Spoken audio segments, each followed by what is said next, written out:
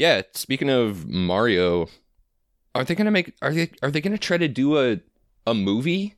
The Minions team is doing a movie. This from the studio that brought you Minions and more Minions comes Mario. In fairness, most of the Mario universe characters are not any more fleshed out than any given Minion. Yeah. So that kind of makes sense. I fully expect this movie may just cycle back and just be like a Minion in a Mario hat or whatever. And then just being like bananas or whatever whatever Minions do. Yeah.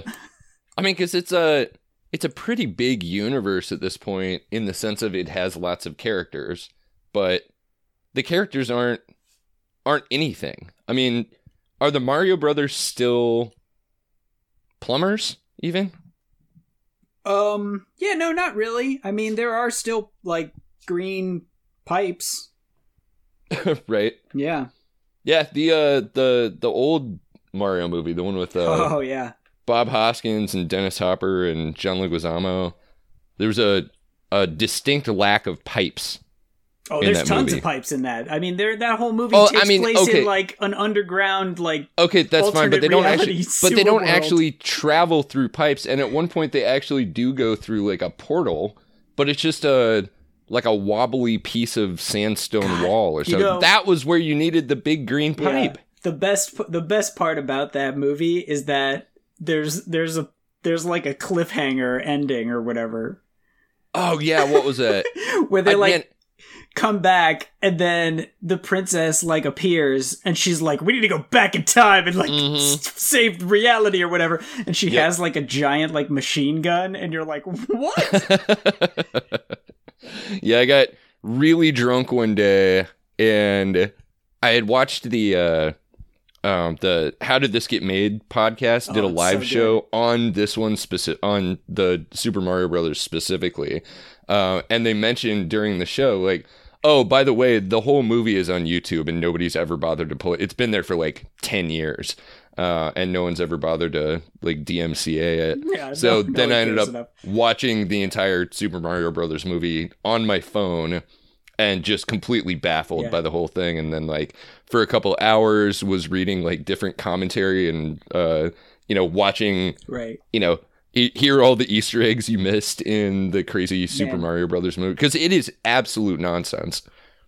Yeah, it is a completely ridiculous movie. And they literally... Somebody played Mario for like 30 seconds and they were like, no, I got it. They like looked at the instruction manual and they were like, no, I get it. Let's go. I think the instruction manual observation is even better than that they played it for 30 seconds because at least the instruction manual had, the characters listed. They couldn't have played it for 30 seconds because like, aren't the Hammer Brothers in that movie or something? Maybe, probably. Oh no, sure. I think I'm thinking of somebody made a really good. I think they filmed it inside of Saints Row or something. Made a good fake trailer for like a gritty Mario Brothers movie. That'd it was be fantastic. Yeah. They should. I mean, if Bob Hoskins was still alive, but John Leguizamo, he's still out there. He can make it happen. Yeah, they should kickstart this. Yeah, the Luigi's movie is Mansion. Gonna be, well, I mean. If they just mixed in sufficient CGI, they could use that weird technology that they've used to like put Peter Cushing back in the Star Wars movies. Oh man, just have like a fake Bob Hoskins walking around. Oh, yikes. Totally. That would be the most horrifying use of that technology yet. But yeah, it reminds me of I was looking at there's a movie from 2003 where James Woods plays Rudy Giuliani in like the Rudy Giuliani like life story. Oh man, was that James Woods' start down being a crazy right-wing asshole? That may have been what did it. I mean, I guess, really. I mean, he's always been a dickhead, but yeah. That was when 9/11 was real for him, was when he played Giuliani in a movie. Yikes. But yeah, perfect casting, and yeah, it looking back now, you're like, oh god, it all makes sense that Rudy Giuliani is now just going on TV and being like, yeah, Trump did crimes, So what are you gonna do about it?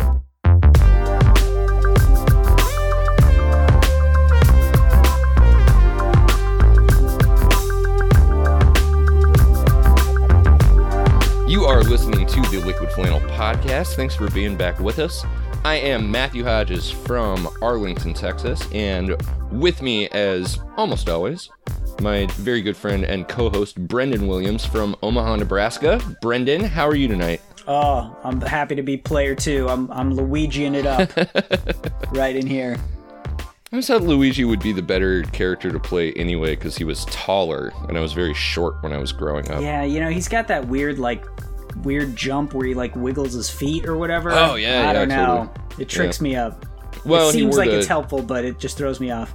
He wore the green uniform, which honestly makes a lot more sense for a plumber, I think. Anyway, so we're back.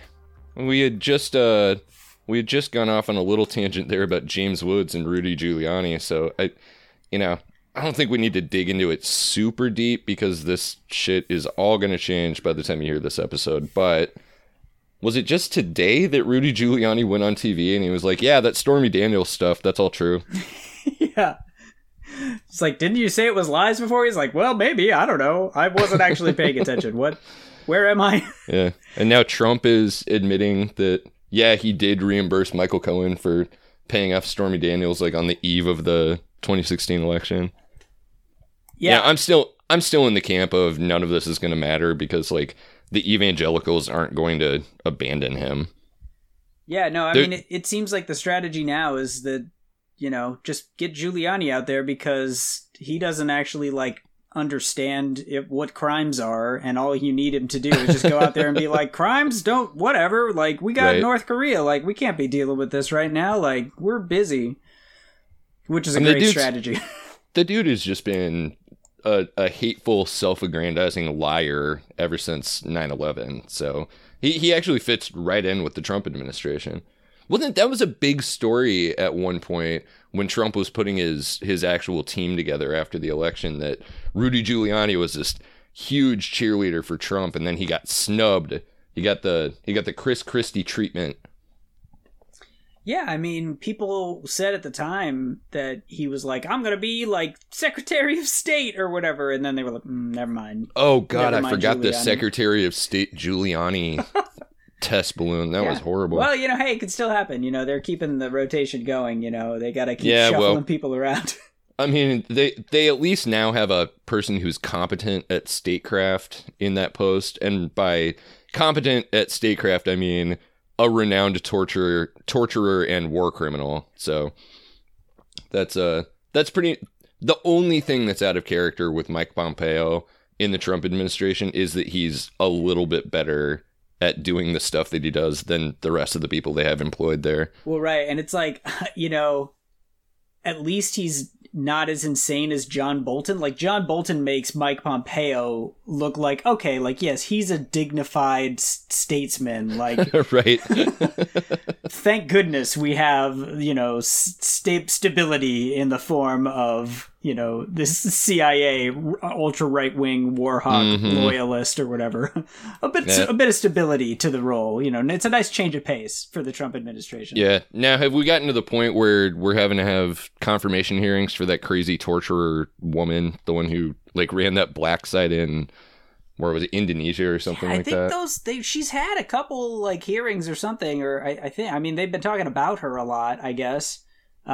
I don't think she's been officially confirmed, so I think they got her on a back burner or something for a while, while the torture stuff can die down with a couple of these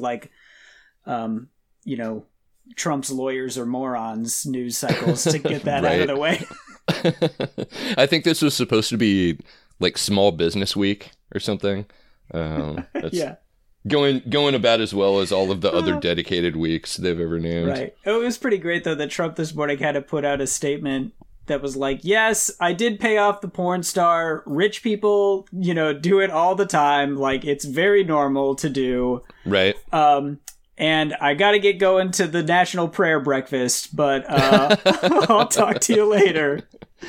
Oh, man. And yeah, I mean, those are the Those are the like everyday working class American values that really won him the election, right? I mean, like who among us? You know what I mean? But yeah, on the topic of the prayer breakfast, I saw the little tidbit today that the congressional chaplain that Paul Ryan pressured into resigning now has decided that he is not going to resign after all, and Paul Ryan's going to have to fire him, which that's got to be an awkward day at church. Which Paul Ryan already said, like, I don't think I'm going to actually do that. But yeah, right. Paul Ryan literally tried to trick a priest into quitting by insinuating that he would fire him if he didn't quit. Even though the priest was like, I looked it up later and he can't even legally fire me. So, what an asshole to just try to trick a priest into quitting because he said something like, you know, I pray that, you know, everybody gets treated like equally under the law and like don't forget about poor people or whatever. Like, it was that his big sin? Milquetoast thing. Yeah. I mean, literally just cribbed from things that Jesus Christ himself is written down as having said. Right. He's like, I'm just going to read from scripture. And he's like, whoa, dude, like, why are you trying to slam me right now? Yeah. Leftists bringing their, you know, everything's got to be political. Yeah.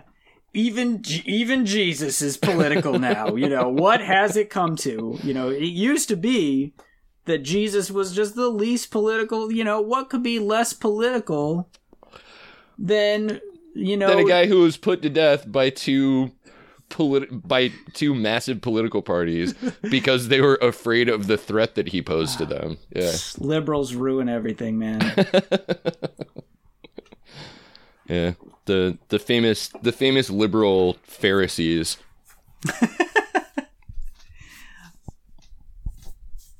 I always liked that the other group of priests were called the Sadducees, or the Sadducees is what it looks like. It sounds way sexier than it actually was. I think they were like the bookkeepers or something, but they sound like the Jewish sex cult or something. The Sagittariuses or whatever. Right. Still think it's pretty funny that one of the main priests, who was kind of behind the whole trial and crucifixion, his name was Anus. Is that he's in Superstar, right? Isn't that one? Oh yeah, he's Caiaphas's right hand man or something, right? And isn't it like Ananias? Do they ever even say his name ever? No, I mean not in that show for sure. I think it's spelled Annas in the musical, but Anus. Yeah. When we did the show, he was absolutely Anus the whole time. That's good. That's a good role. Up until performance. No, I guess because they never say his name, so we could just keep calling him Anus. Judas says his name in that one scene because he goes around. Yep. He says a bunch of people's names. That's right. Caiaphas and Annas, worldly men and wise. Yep. I love that show, man. Well, let's see. Last week we focused a lot on Trump stuff, and it was a good show. You should go and listen to it, audience. Good analysis as always from us. But I think this week we're going to talk about some stuff that's maybe a little more abstract, a little less rooted in direct current events, and the one that I've been having to deal with a lot for the past, couple of months at least, is this whole idea of what to do with incels. Have you been seeing any of this, Brendan? Well, I mean, the New York Times opinion piece, it was definitely out there in the headlines. Well, this whole thing came to the forefront because of the horrible act of terrorism in Toronto, where who's the kid? Alec Minassian drove a van through a crowd and killed like 10 people, and on Facebook said, you know, this is for, you know, like incels worldwide. Like this is explicitly an act to help the incel ideology. Maybe it would help to explain what incel means for the people who have, you know, I'm I'm envious that they have avoided this news, so I'm going to ruin it for them. Incels, short for involuntarily celibate. So basically it's just I can't get laid, and this has become like a political ideology. Well, and I think also implied in that is like, and I'm like really, really angry about it. Yeah. And like think that it's other people's responsibility to like fix it for me. Yeah, absolutely. I mean, there's a particularly well-known, he's been around for years, this internet troll named, it's like Kamib or something. And I mean, he's written blog posts about how he wants to sue the government because they won't provide him with a girlfriend. I think he tried to have his mom arrested because she wouldn't have sex with him to like ease his pain. Whoa. Yeah. That guy's been going in. No, he's dangerous. Like, this is a dude who's been reported to Interpol. I think he lives in Croatia or something like that. But that may sound pretty extreme, but honestly, if you ever interact with, I think you make a good point to distinguish people who are disappointed that they're not successful in dating and sex from people who subscribe to incel ideology, which comes along with all of this extra. I mean, it really is a political identity that it's this culture of victimhood that it's probably the like high sexual value men who are stealing all the women from them. It's the women themselves for not, looking past what just miserable, hateful people they are and having sex with them anyway. Right. And yeah, there've been ever since Toronto, we're seeing these think pieces about, what are we going to do with the incels? Like, how do we, and some people are promoting, I think probably the best way to handle this is reapproach the way we treat mental health, the way we reach out to, socially isolated young people and try to keep them from like self-radicalizing. It shut down the like subreddits where they congregate and kind of build each other up. But yeah, we've seen some a little bit wilder proposals in the past week, including one from Robin Hanson, who's an economist at George Mason, who said that basically sex inequality can be likened to economic inequality. And so maybe some of the solutions from, how do we address economic inequality need to be brought into this conversation. Like basically giving the incels what they want, which is, it's not, I think it's not just a sex thing. It is also a power and control thing. But, one of his ideas was just literally just doing like cash payments to incels. Figure out some, you're just getting paid for your celibacy or whatever. Yeah. You're just getting paid for not getting laid. Presumably that money would come from people who are having sex. Oh, there's like a sex tax or whatever. I'm not sure how they're monitoring that. That's like, ooh, right. Yeah. That's a little invasion of privacy scandal waiting to happen. Now, what do you want to bet? I mean, I think that probably most incels, I've interacted with them a lot, incidentally through my work on Men's Lib. Like, well, how many did you have sex with?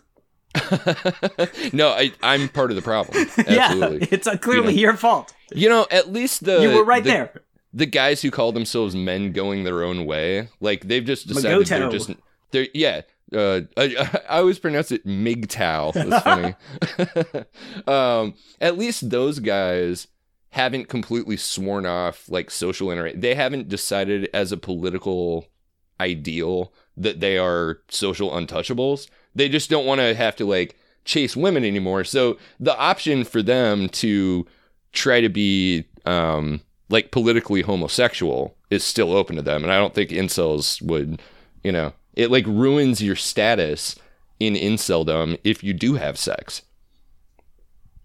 Well, right. And I think it's funny because, yeah, I mean, once you declare yourself an incel, you almost become a volcel, because yeah, right. You once you've identified yourself as that, if you're like, oh, hey, no, I'm still hitting all those dating apps though, like just trying to see how it's working.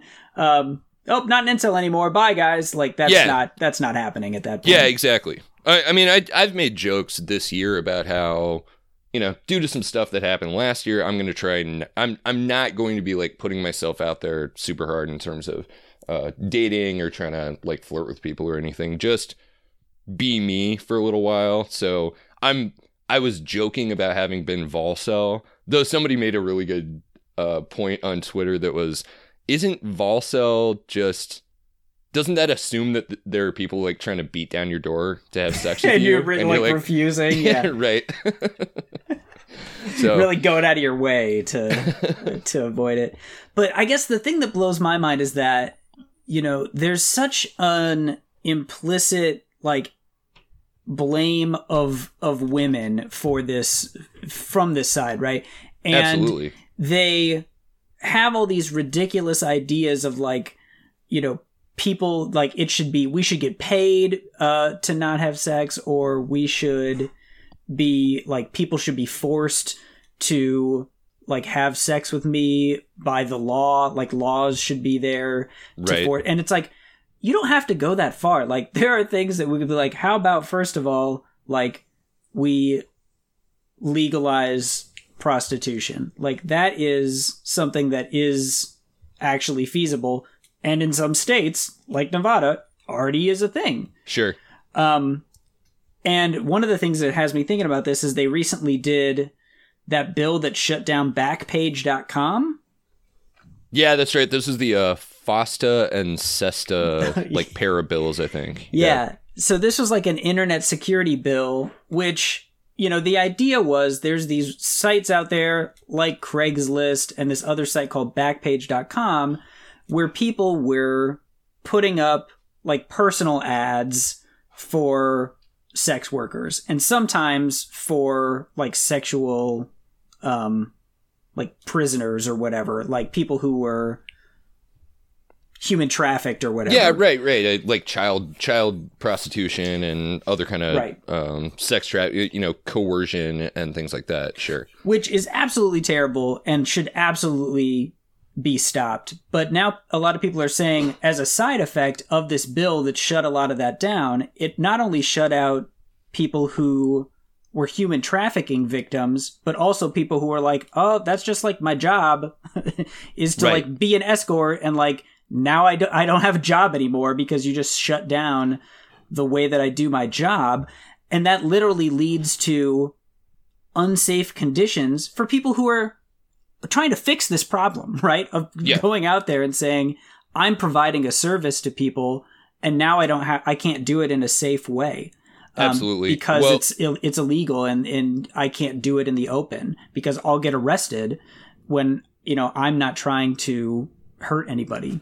Yeah, absolutely. And I saw a pretty mind-blowing stat the other day that when you drive sex work back underground, when you make it so that people have to meet face-to-face to do this, the murder rate among sex workers goes up to such an extent that it makes a noticeable impact in national murder statistics. It actually moves the needle. So many sex workers get killed when they have to do it in less safe ways. Well, and not just sex workers, but all women, because if you're going to be a person who, you know, is attacking women, you don't care, you know, if they're sex workers or not. Maybe it's easier to get them alone or whatever if they're a sex worker. Yeah. But it's dangerous for everybody. Absolutely. So, I mean, it's a total backfire. Elliot Rodger, who's the college student who shot up that sorority house in California a few years ago. I mean, he's a hero among the online communities that identify as incels. You know, so, and there was this one think piece that came out in the past couple of days where it was like, I finally sat down with a guy who identifies as incel and had him explain to me what it's all about. And it's this completely uncritical look at this kid's claims that, like, yeah, when they talk about, murdering women or like castrating their roommates who get laid when they don't or something, that's just them blowing off steam. Right. But then somebody shoots up a sorority house or drives a truck through a crowd of people, and it's like, no, it's maybe some of them are cosplaying as terrorists, but they're also fostering terrorism.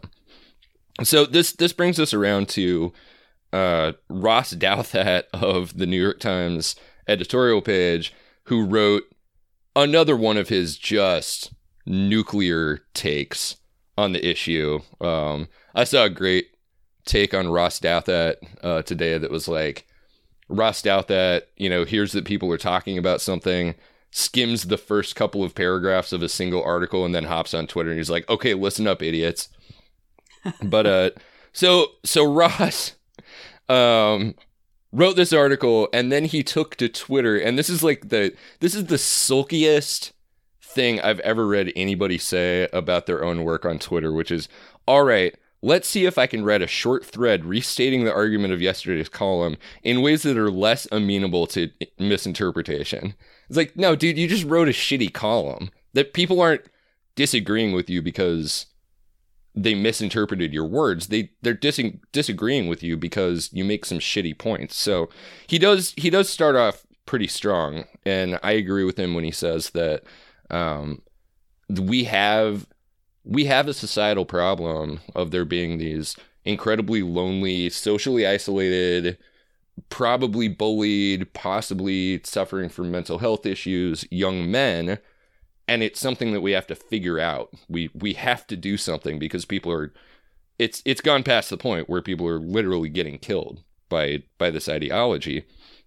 This is just so ridiculous because he literally titled his column "The Redistribution of Sex." Right. But this guy, taking his cue from Robin, what's his ass? Right. Yeah. But this guy hates redistribution, right? That's what makes right. no sense, is that when it comes to this, he'll be like, well, I'm open to the argument that maybe we do need to have radical changes to society to redistribute resources more fairly. And it's like, well, what about getting me some health care, and maybe Jeff Bezos has like 1/10th less money or whatever, right? And he still has a gajillion $billion. Like, how about that? And he's that's anti-American, No, we're just gonna redistribute the pussy. That's the only thing Ross is interested in doing. So he looks at a couple of scenarios. So one of them is kind of going the Jordan Peterson route, which would be a return to traditional monogamous societal standards. Go back to everybody gets married, so nobody ever has to go without sex. Like arranged marriage? I don't know exactly how the fuck that would work. I mean, he acknowledges that's, for whatever reason, that's just not really popular among young people. He's like, except for in the hit show A Handmaid's Tale. Right, yeah, exactly. Ahead of its time, perhaps. He brings up that there's a push in leftism to legalize and legitimize sex work, but this is one of my major disagreements with him, because he uses that as an argument that the left favors something like a right to sex, that there's like a human right to have sex. The left is not interested in legalizing and legitimizing sex work because they think there's a right to sex. They're doing it because sex workers are getting killed and abused all over the place, and if you bring it out in the open, that's how you help those people.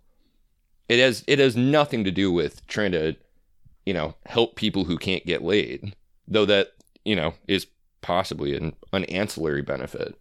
But right. Ultimately, he's looking at it. He's looking at it from, like, he's not looking at it with supply side economics. Like, come on, Ross. Like, it's all about the supply side, man. Like, think about that perspective.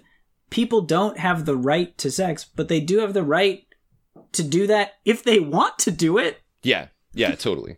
Yeah, as if legalizing sex work would result in a situation where every single sex worker has to take every single customer that comes along.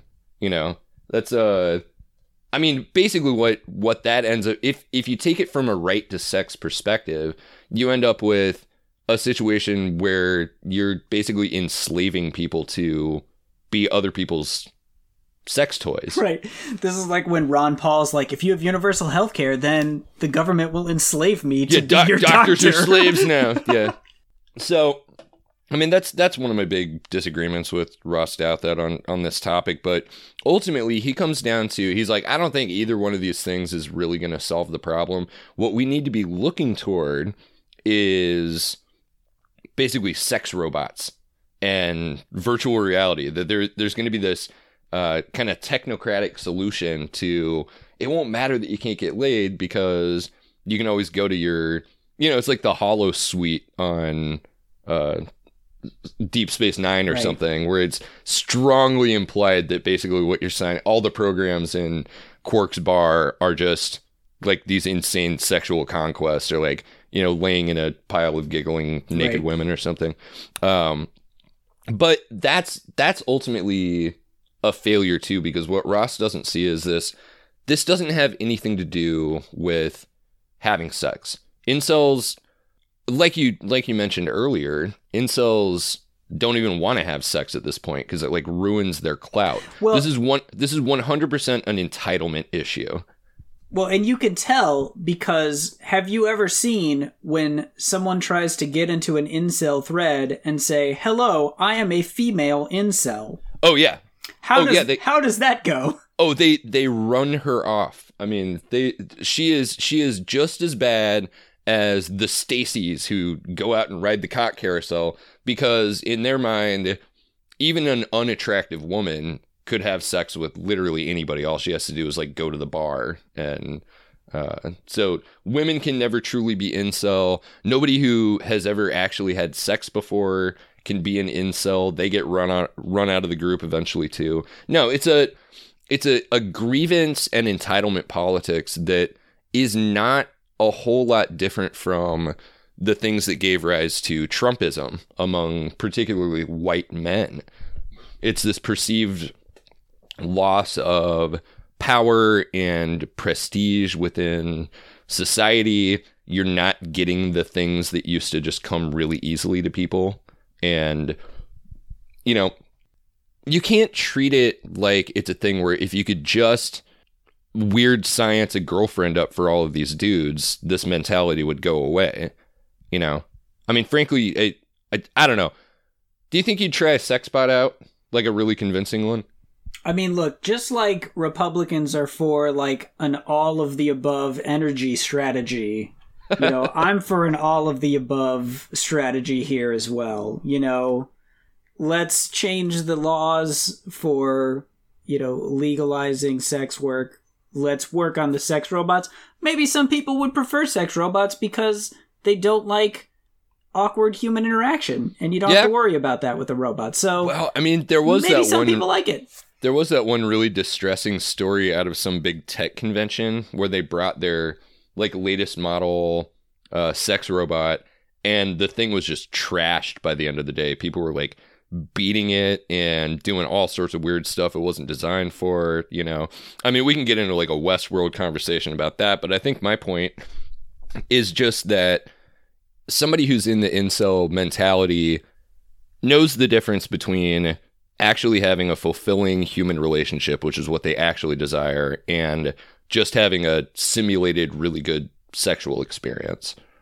You know, using a sex robot would be kind of like jerking it, just really convincingly. Right. I guess that's just not good enough for the incels, you know?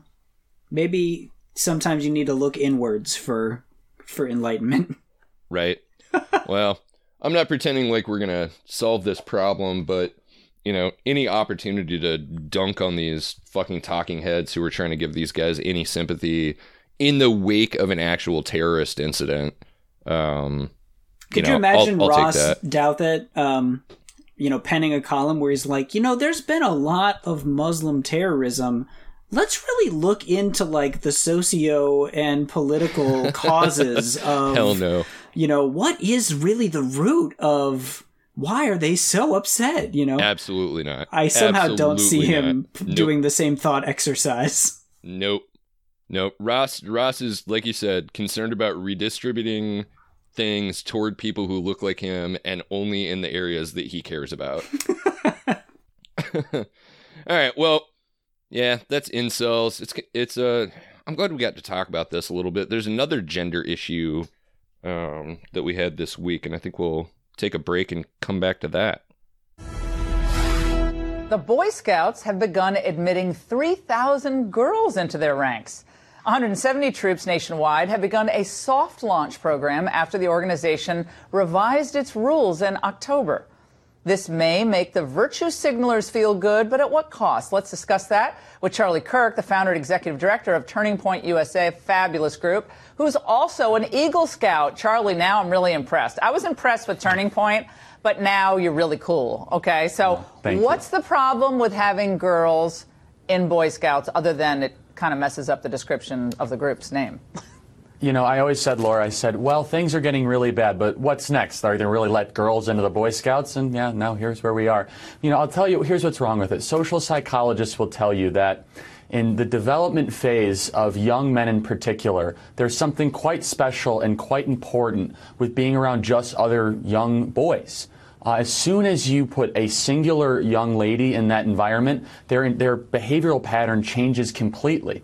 They try to impress that young woman. The way they act, the way that they interact totally changes. And look, the Boy Scouts have been unbelievably successful over the last 100 years of turning boys into men and creating some of America's greatest leaders, whether it be Neil Armstrong or U.S. presidents or U.S. senators. And so I'm trying to understand what the motive behind this is. And really the conclusion I've come to is the political correct virtue signaling left, they like to destroy things that work. They want to destroy core cultural institutions. Well, it's attack on masculinity. Traditional masculinity. Totally. It's toxic masculinity now. So you bring girls in. Yeah, so what's going on with the Boy Scouts? They're going to call it Scouts BSA. Yeah, after 108 years, the Boy Scouts is changing its name. The Cub Scouts is keeping its name. Okay. The overarching organization, which is both Cub Scouts and Boy Scouts, will continue to be called Boy Scouts of America legally. But the actual Boy Scouts program will be called Scouts BSA.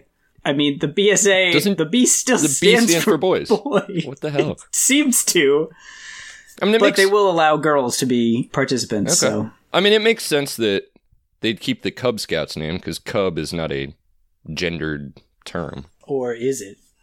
Well, I don't know. I guess we could go out and interview some bears or something.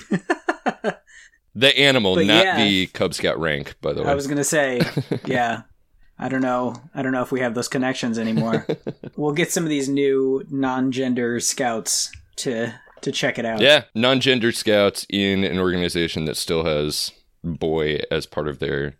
Or is this like when KFC switched from being called Kentucky Fried Chicken or KFC for short, but then they just completely switched to KFC, and they're like, K doesn't mean Kentucky anymore. The K, those letters, they're just letters. Yeah, we just love them.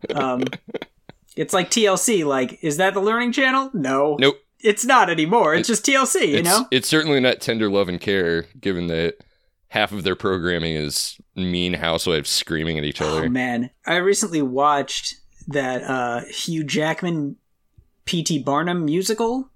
Oh, yeah. Like The Greatest Showman or whatever. Sure, yeah.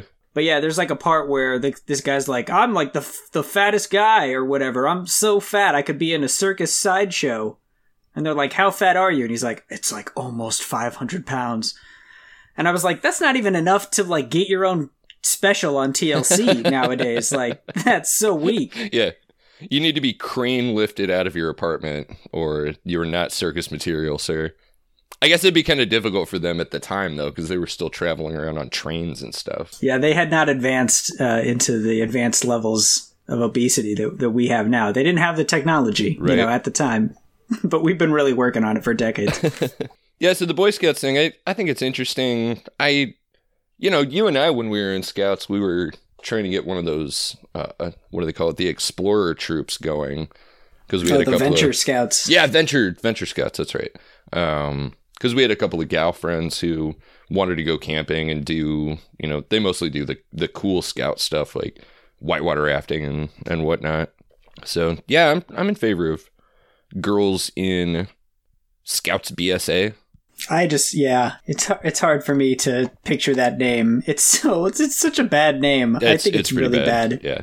Why not just Scouts? Was that that might be taken? Maybe. Yeah, you get into a copyright dispute with Harper Lee or something. Right. The Scouts. They can do that one. Yeah, I have no objections. We had some kind of hinky comments on Men's Lib about it. Or like, so are the Girl Scouts going to do the same thing now? Who cares?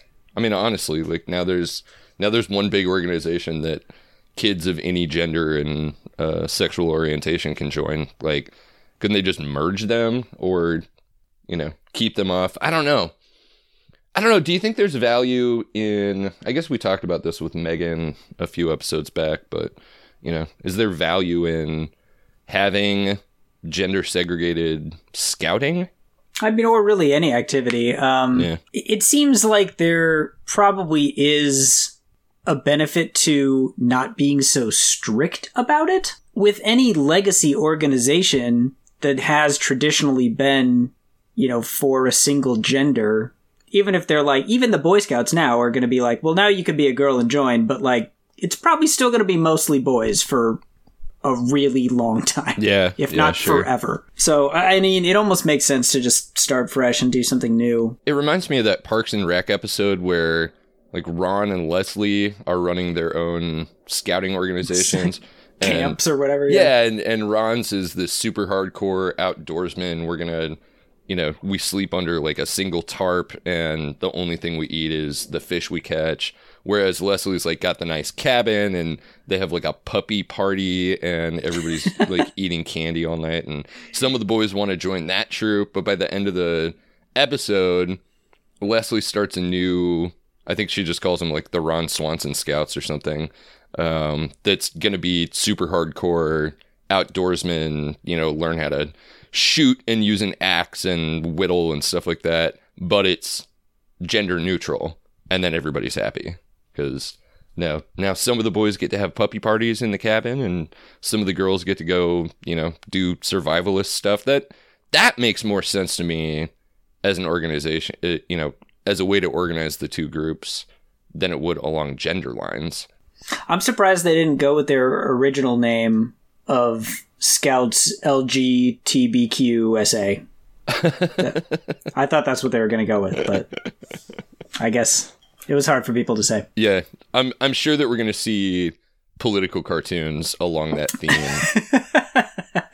But yeah, I mean, I wonder Ben Garrison has everything labeled. Like the crying eagle will be labeled like with the big with the Mars symbol. The arrow and circle. And they're going to be like, it's really hard to hike in these stilettos. Oh.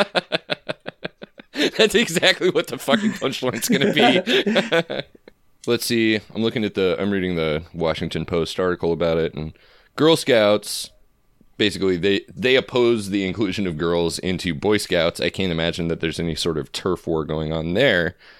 But also said that the name change is mostly just that it doesn't have any new girl-focused programming, but I'm not sure what that means exactly. Like, I was never a Girl Scout, so I don't know what kind of girl-focused programming they're talking about. What they're saying, that the Girl Scouts doesn't have girl-focused programming? No, that the new Scouts BSA basically is just a name change, that the Scouts haven't incorporated any girl-focused activities.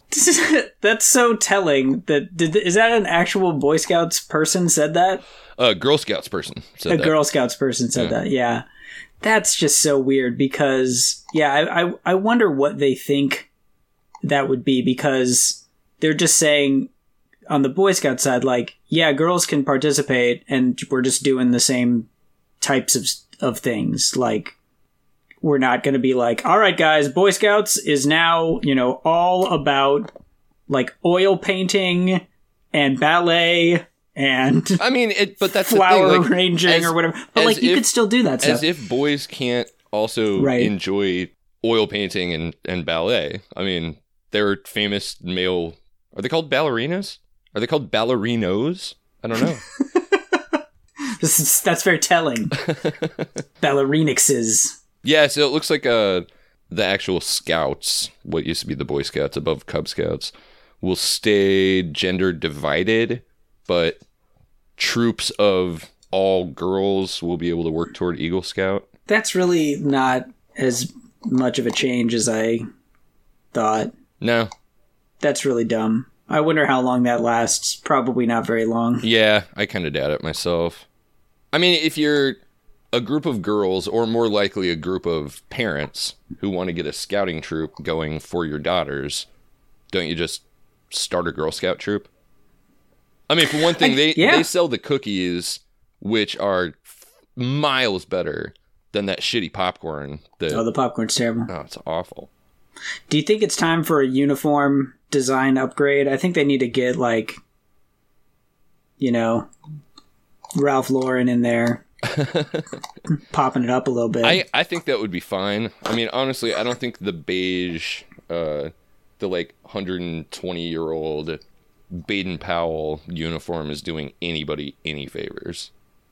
I mean, even the Venture Scouts had that cool, like, dark green one. Yeah. Yeah, I mean, even the U.S. military changes up their uniform like every 10 years or 8 years or something like that. Yeah.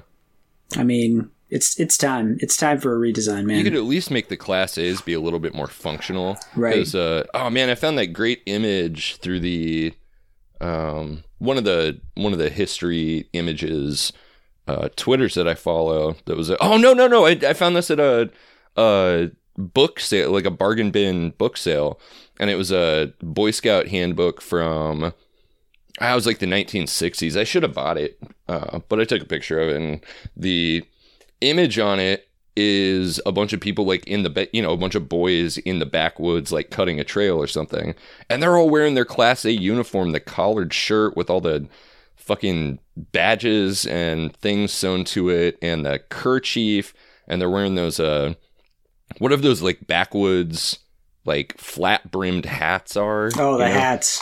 The only thing wearing like the official olive socks. Oh, I'm sure. Yeah, the shorts with the socks pulled all the way up to their knees, and I mean, the only thing functional in terms of clothing in that entire picture is the hat. Oh yeah. You know, the rest of that shit is miserable. You remember going to summer camp and it'd be like 95 degrees at 5:30 in the afternoon when we all have to go to the flag ceremony before dinner, and you're standing in this open field just sweating your balls off. Yeah, maybe like a sport kind of fabric, make it a little bit more all-purpose. Absolutely. You say Ralph Lauren, I say Columbia or like Under Armour or something. Yeah, could you imagine if you were like, oh, welcome to the Boy Scouts or whatever, like, now you have to spend $300 on like a head-to-toe Under Armour kit or whatever. Right. And that's not too different, though. I mean, you do have to... That's a thing that they should be addressing along with gender equality is class equality and making sure that... I mean, I think that some of the kids who would get the most out of the good things that scouting has to offer are the ones who probably have the least amount of, family resources to be able to participate in that. I mean, it's just like any other extracurricular activity. The reason poor kids don't get to play hockey, the reason hockey and lacrosse and football, in a lot of places, football are mostly dominated by, wealthier white kids, is just all the gear you have to absolutely. buy It's to be able to hundreds of dollars, especially for football. Whereas like basketball and soccer, it's like you just need a ball and you could pretty much get one for like $10. Yep, absolutely. You can play in, I mean, they're better shoes. They're probably more comfortable shorts, but honestly, you don't need that stuff in order to play basketball. That's right. Those Adidas Sambas, man, they don't cost that much. Right.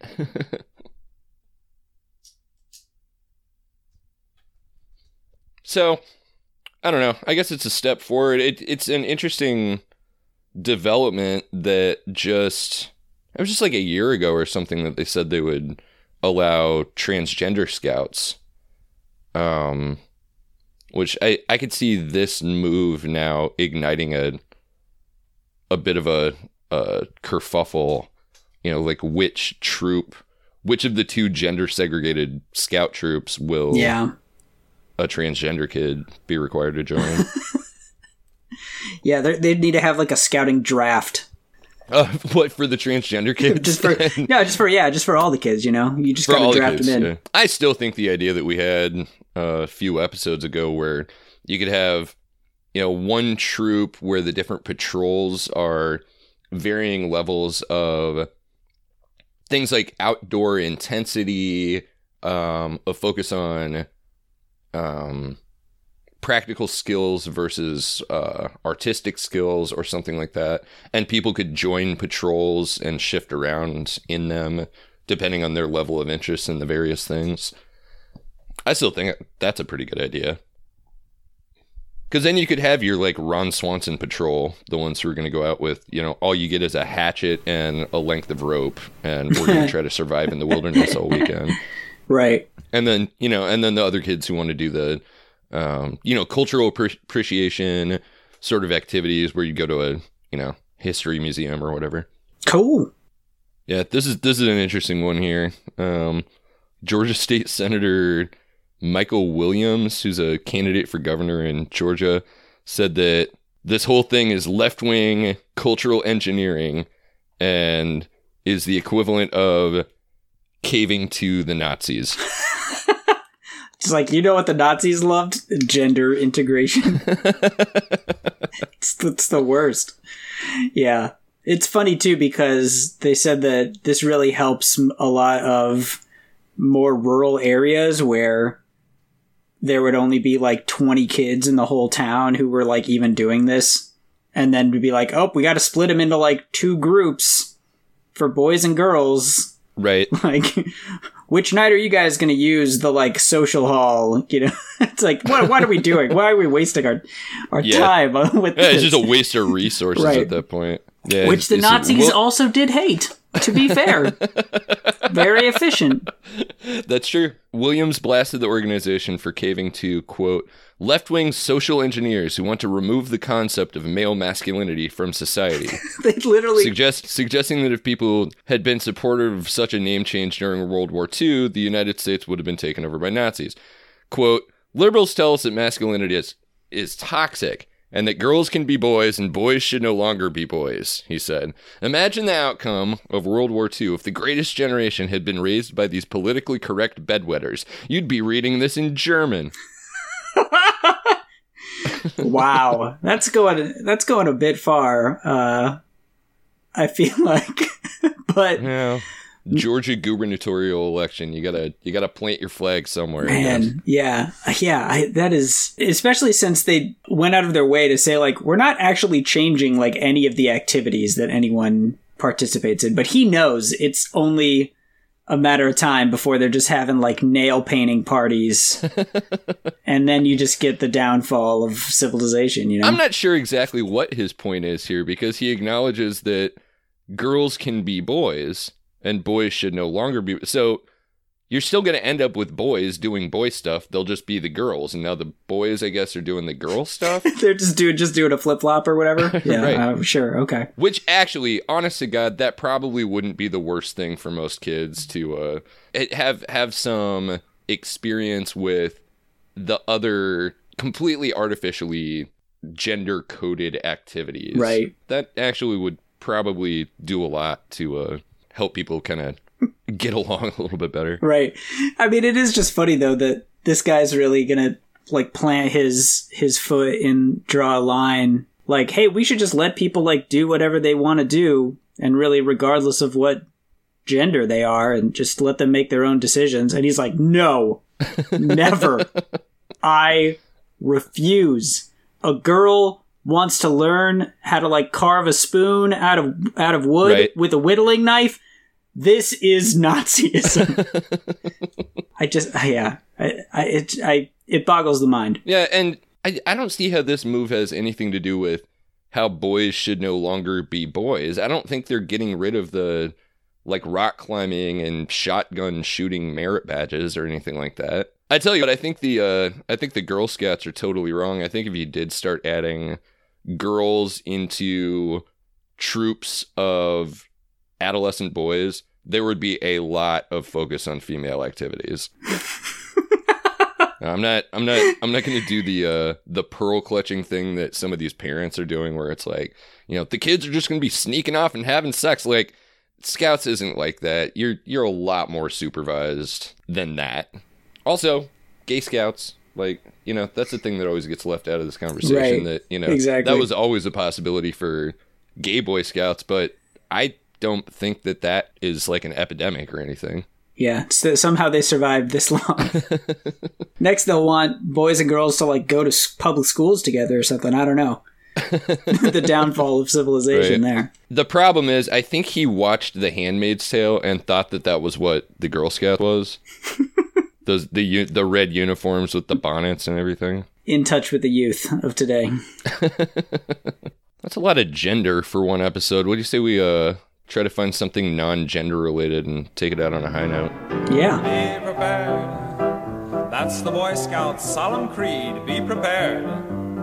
And be clean in word and deed. Don't solicit for your sister, that's not nice. Unless you get a good percentage of her price. Be prepared.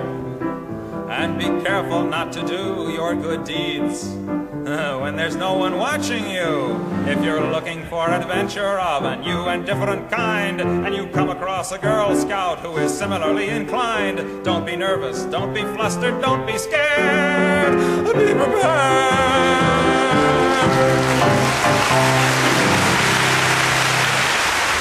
I think for the high note, it sounded like Brendan read something that kind of impressed you. So we're going to take a little vacation out of the Great Plains up to some of my old stomping grounds, the Pacific Northwest. Though I didn't really get to spend that much time in Seattle, but yeah, what was this thing you read? What's going on in Seattle? Yeah, it's been a little rainy here lately, so I was definitely in a Seattle state of mind. But kind of in that gray, drizzly mood, yeah.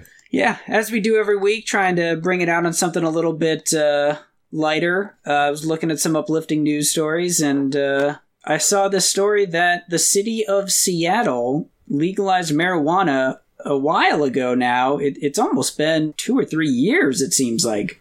Yeah, I think that's right. The whole state of Washington, I think. Finally getting around now to the city of Seattle asking the state court to vacate hundreds of prior marijuana possession convictions going back over the past 30 years. If you have that on your record, it's like expunged. If you were like locked up for it, I guess you get out. Although I guess for simple possession, you're probably not getting locked up for very long. It kind of depends on what you look like, probably. Man, if you had to like pay a fine, do you get the fine back? I don't think they. Yeah, I don't think they went that far. That might be a bridge too far for your average local government. District attorney in Philadelphia is looking into doing something like this as well. Yeah. And I think it makes a lot of sense. Absolutely. Yeah, they're doing similar things in at least, I think, the Los Angeles area. And I mentioned the Cynthia Nixon campaign on a recent episode. This is another one of those positions where her position on the thing has pushed Andrew Cuomo to also support doing, like you said, this restorative justice. Let's fix recognizing that marijuana prosecution and incarceration has always fallen along racial and class lines. What this does to restore the community, I think it's terrific. Well, and the best part about it is it literally costs them like nothing to do. Like, it's not like it's like, oh, it's so much work. And, you know, it's such a cost to do that. It's like, oh, no, you just tell them, like, yep, don't worry about that anymore. And then they go, okay. Now that marijuana has much more social acceptance, I think the most recent number I saw was something like 65% of all Americans support just full legalization. Yeah, I mean, over 50% of Republicans in a recent poll, even. Right. So, I mean, it enjoys majority support pretty much across the board, even among older people. It's hard for me to get in somebody's head as somebody who's always been fully in favor of, you know, fully legalized marijuana, certainly decriminalized other drugs, to ever have thought that it was just to lock somebody up for violating that particular law. What's the political support look like among people who may in the past have completely bought into the idea that we're stopping drug trafficking and pot getting to our kids? Are they also in favor of this kind of thing? Are people changing their minds at about the same rate as with full legalization? Was there some kind of tipping point where people were in favor of legalization but didn't really make that a known position or something like that? What do you think? No, I think it's a lot of that stuff. In a lot of ways, people were like, no, it'll cause so many problems. I just don't think it's a good idea. It's not like worth it. And then when it happens in some places and they don't have a ton of problems, they go, oh, well, never mind. Like, I guess I was wrong. And I think it's kind of the same thing with gay marriage, too. Yeah. Where so many people were like, I just don't like gay marriage. It shouldn't be called marriage, or it should just be civil unions or whatever. Gays squick me out, so they shouldn't have the same thing that I have. Right. And then places started doing it, and then people were like, oh, actually, like, no one cares. It actually isn't bad at all. Well, yeah. I mean, the funniest thing about the gay marriage debate has always been that people getting married and settling down in a nuclear family is one of the most conservative things you could possibly do. Like, there was nothing stopping gay people from having a never-ending series of, sexual conquests and, like, giant gay orgies. Like, there was no law against... I mean, there were, in the past, there were laws against that, but not since, like, Lawrence v. Texas. It's just incredibly conservative to want to get married and, like, have kids. And it's always struck me as really funny that it was the conservative crowd who were against that. I think you're going to be seeing a race from both sides of Republicans and Democrats being like, no, I'm for it. No, I'm for it more, sure. Because it is so popular now. It's reached that tipping point where now politicians are going to start jumping on the bandwagon. The Democrats are going to do this the same way Obama did with gay marriage, where it's like, I'm against it until it turns out the people are for it. Now I'm for it. Yeah, now it turns out it's great. It's that the French revolutionary sitting in the cafe and everybody's running by in a mob, and he's like, I have to find out where my people are headed so I can lead them. Yeah. Kudos to Seattle. Kudos to any of these areas that are doing this legalization and going back and rectifying that wrong. I think it might be a little while before we see some of that action in the plains, but maybe Colorado will lead the way. Yeah, like I said, if you're going to legalize it, it only makes sense to expunge people's criminal records for activity that is now 100% legal and crucial to your state's burgeoning economy. Not to go all fiscal Republican here, but there is a sound economic argument for this. People will be more employable. You won't be spending all of this money keeping people locked up for a thing that's now legal. Right. That alone should be convincing to state legislators who are facing budget crunches, right, which they always are around here. Yeah, and be like, hey, like, local cops, maybe instead of trying to, like, bust 15-year-olds with a joint, maybe go find some of the rapes and murders and make that better, please. Or maybe we could just start drawing down police presence generally, because it turns out when you take out the black kid selling a dime bag or just having one on him, that's like way less crime just immediately. You just don't need as many fucking cops. Right. Or maybe we could, like, use the weed tax money to fund their pensions that are underfunded or whatever, Yeah, right. Yeah, there's lots of things that you could do. I'm not sure if I'm quite at the point where I want to make class solidarity with cops, but I see your point. My high note this week is another situation that did not require cops to complete peacefully. Also out of Seattle, which is kind of funny. There was a May Day march, May Day being it's the actual labor holiday. A bunch of socialists and social democrats got together. They were marching in Seattle. And of course, the usual douchebag suspects showed up, including this one guy who, it's hard to tell. I guess he said on social media that, no, I'm not affiliated with the Proud Boys. Or maybe the Proud Boys kicked him out and said, you have to say that you're not affiliated with this. Because there's this amazing video. And I'm just going to play a clip of it here, and then I'll describe what's going on. You can do it. You'll get it. You've been doing a lot of arm work at the gym, right? This is... Do it. You know, this is a very educated city. There's a lot of engineers in this city. You can get a lot of help. I am putting this to buzz. Oh my god. Oh. Oh, this is going viral. Hey, genius, why don't you take the lid off? Yeah, you Take the lid off. Pry it open. There you go. You needed a liberal to help you with that, dude. So the video is this guy, white dude who's wearing a little red backpack and sunglasses. He didn't really come like kitted out here. Who's standing next to a trash can trying to tear a protest sign in half.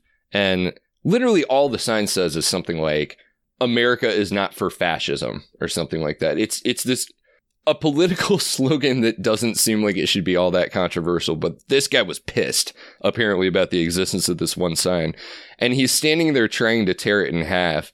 And I think it's kind of hard to tell from the video, but it looks like one of those like corrugated plastic or like vinyl signs that, that they would make a political like yard sign out of or something.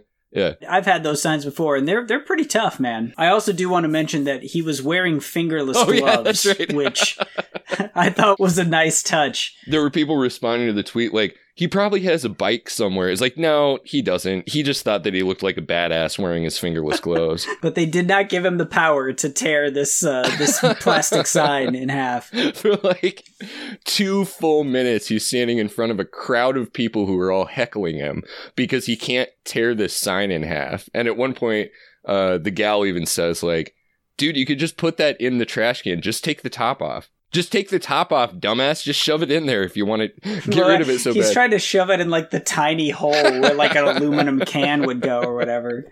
Oh, it's so good. He's bending it back and forth is my favorite to try to weaken it. The way you do with like, when you get paid and you have to separate the check from the bank stub or something. Oh my God. Yeah, it just doesn't work. And like another guy, I think part of the crowd, like one of the like Antifa people is even like, let's see if I can do it. Nope, I can't do it. You're not going to fucking rip that sign in half. Oh, it's so great. And eventually he just takes his ball and goes home. He just like, he folds the thing up and just kind of like stalks off in shame. And everybody's cheering for him. And that was my high note this week. It was so amazing to see this Proud Boy have a shame boy moment. I don't want to make fun of him because he wasn't like strong enough to tear the sign in half or anything, but I do want to make fun of him. Nobody would be strong enough to tear that sign in half. I want him to make fun of him for being stupid enough to think that it was physically possible to tear that thick plastic sign in half, and that he would even try for so long. There are a number of things we can celebrate about his stupidity. One of them is, why did he pick that sign of all of them? The one that just says like, America's not fascist. He knew he was being videotaped at that point. There's a video of him all over the internet now with him saying, apparently, I guess, America is fascist, or he wants it to be. I mean, that's not a great move. Man. To say nothing of the stupidity of actually supporting fascism in America. Well, it's like when people come out with those signs where they're like, America's a Christian nation, and you're like, well, no, it's not, because I'm not Christian and I'm here. He was just insulted because he was like, look, I'm fascist. I'm in America right now. Like, this is just a factually false sign. Oh, man. Like that chud recently who lost his lawsuit against a bar that kicked him out for wearing a MAGA hat and tried to claim that it was religious oppression, and the judge was not having any of that. Turns out Trumpism, not yet an official religion, but I'm sure they're working on it. Not a recognized religion. Yeah. Oh, on another great high note, it looks like Richard Spencer's website got pulled off of like GoDaddy is refusing to host it. I wonder if they'll try the thing that the dark Nazi Reddit, the Reddit clone, Vote. Oh, Vote with an A, yeah. Vote, who no one would host because it's literally just full of Nazis and child pornographers. And so they tried to host it in Germany, and it got pulled immediately because in Germany they actually have hate speech laws and you can't say that kind of shit. Oops. Yeah, it's registered in Colombia, South America, right now. So good. So good. Cocaine Mitch running this website. Oh man, yeah. Should we talk about Don Blankenship just real quick? We got a couple minutes. Yeah, Don Blankenship's new political ad where he just says like, well, no, hold on. Before you say what he said, what he got in trouble for in the past few days was using the word Chinaman in an interview. Right, and people are like, did you just say Chinaman? He really hates Mitch McConnell, and he really hates that his wife is Chinese, who also is like the Secretary of Transportation in the Trump administration or whatever. Right. So, yeah, he's really going out on a limb here against the Republican Party to try to win this West Virginia Senate primary. Maybe we'll just run the whole ad as a sting after the credits, because it's so good. I mean, it's just like this completely like affectless. He looks like a Trump's android in the Disney's Hall of Presidents, you know? It's like the eyes aren't connecting with anything. That you can tell it's not actually looking at anything. Triples down on using the word Chinaman, or actually like... He says China person! Yeah. I think it might have been Connor on Twitter who said, when you're really woke on gender issues, but nothing else. Yeah, he says like Mitch McConnell's China family gave him millions of dollars to do cocaine on his yacht. Yeah, that's right. Calls him Cocaine Mitch with his two granddaughters sitting in his lap. I thought when he started running for Senate that he'd at least try to like hype it up a little, but no, his ad is just like, hey, I'm Blankenship. I'm the real conservative in this race. Yeah, refers to everybody else in the Republican Party as being swampy. I mean, he's going like full in on the Trump rhetoric. And he's still pulling like 30% of the primary vote in recent polls. Well, and the Republicans are shitting their pants too, because this is going to be another like Roy Moore debacle for them, where the person who wins their primary ends up being so disgusting. It's almost like if you allow Donald Trump to be the head of your party, that all kinds of disgusting swamp creatures will want to run, and your base will support them. I mean, it's almost like this was a horrible idea that you should never have got along with in the first place. And that, my friends, is the real high note of this week. Hey, thanks for joining us, y'all. It's been a lot of fun. Thank you, Brendan. Thank you. You can follow the show at liquid_flannel on Twitter. We're on SoundCloud. We're on Apple too. Are we still on iTunes? Yeah, absolutely. Yeah, cool. on the podcast store or whatever. Nice. So if you find us there, share it around, rate it highly, tell your friends. I am on Twitter at MattTheGwait with a W, and Brendan is also on Twitter I'm at Brendan Williams with one L. And thanks for tuning in, everybody. I think we have an exciting guest for you next week, so tune in for that as well. And we'll see you next time.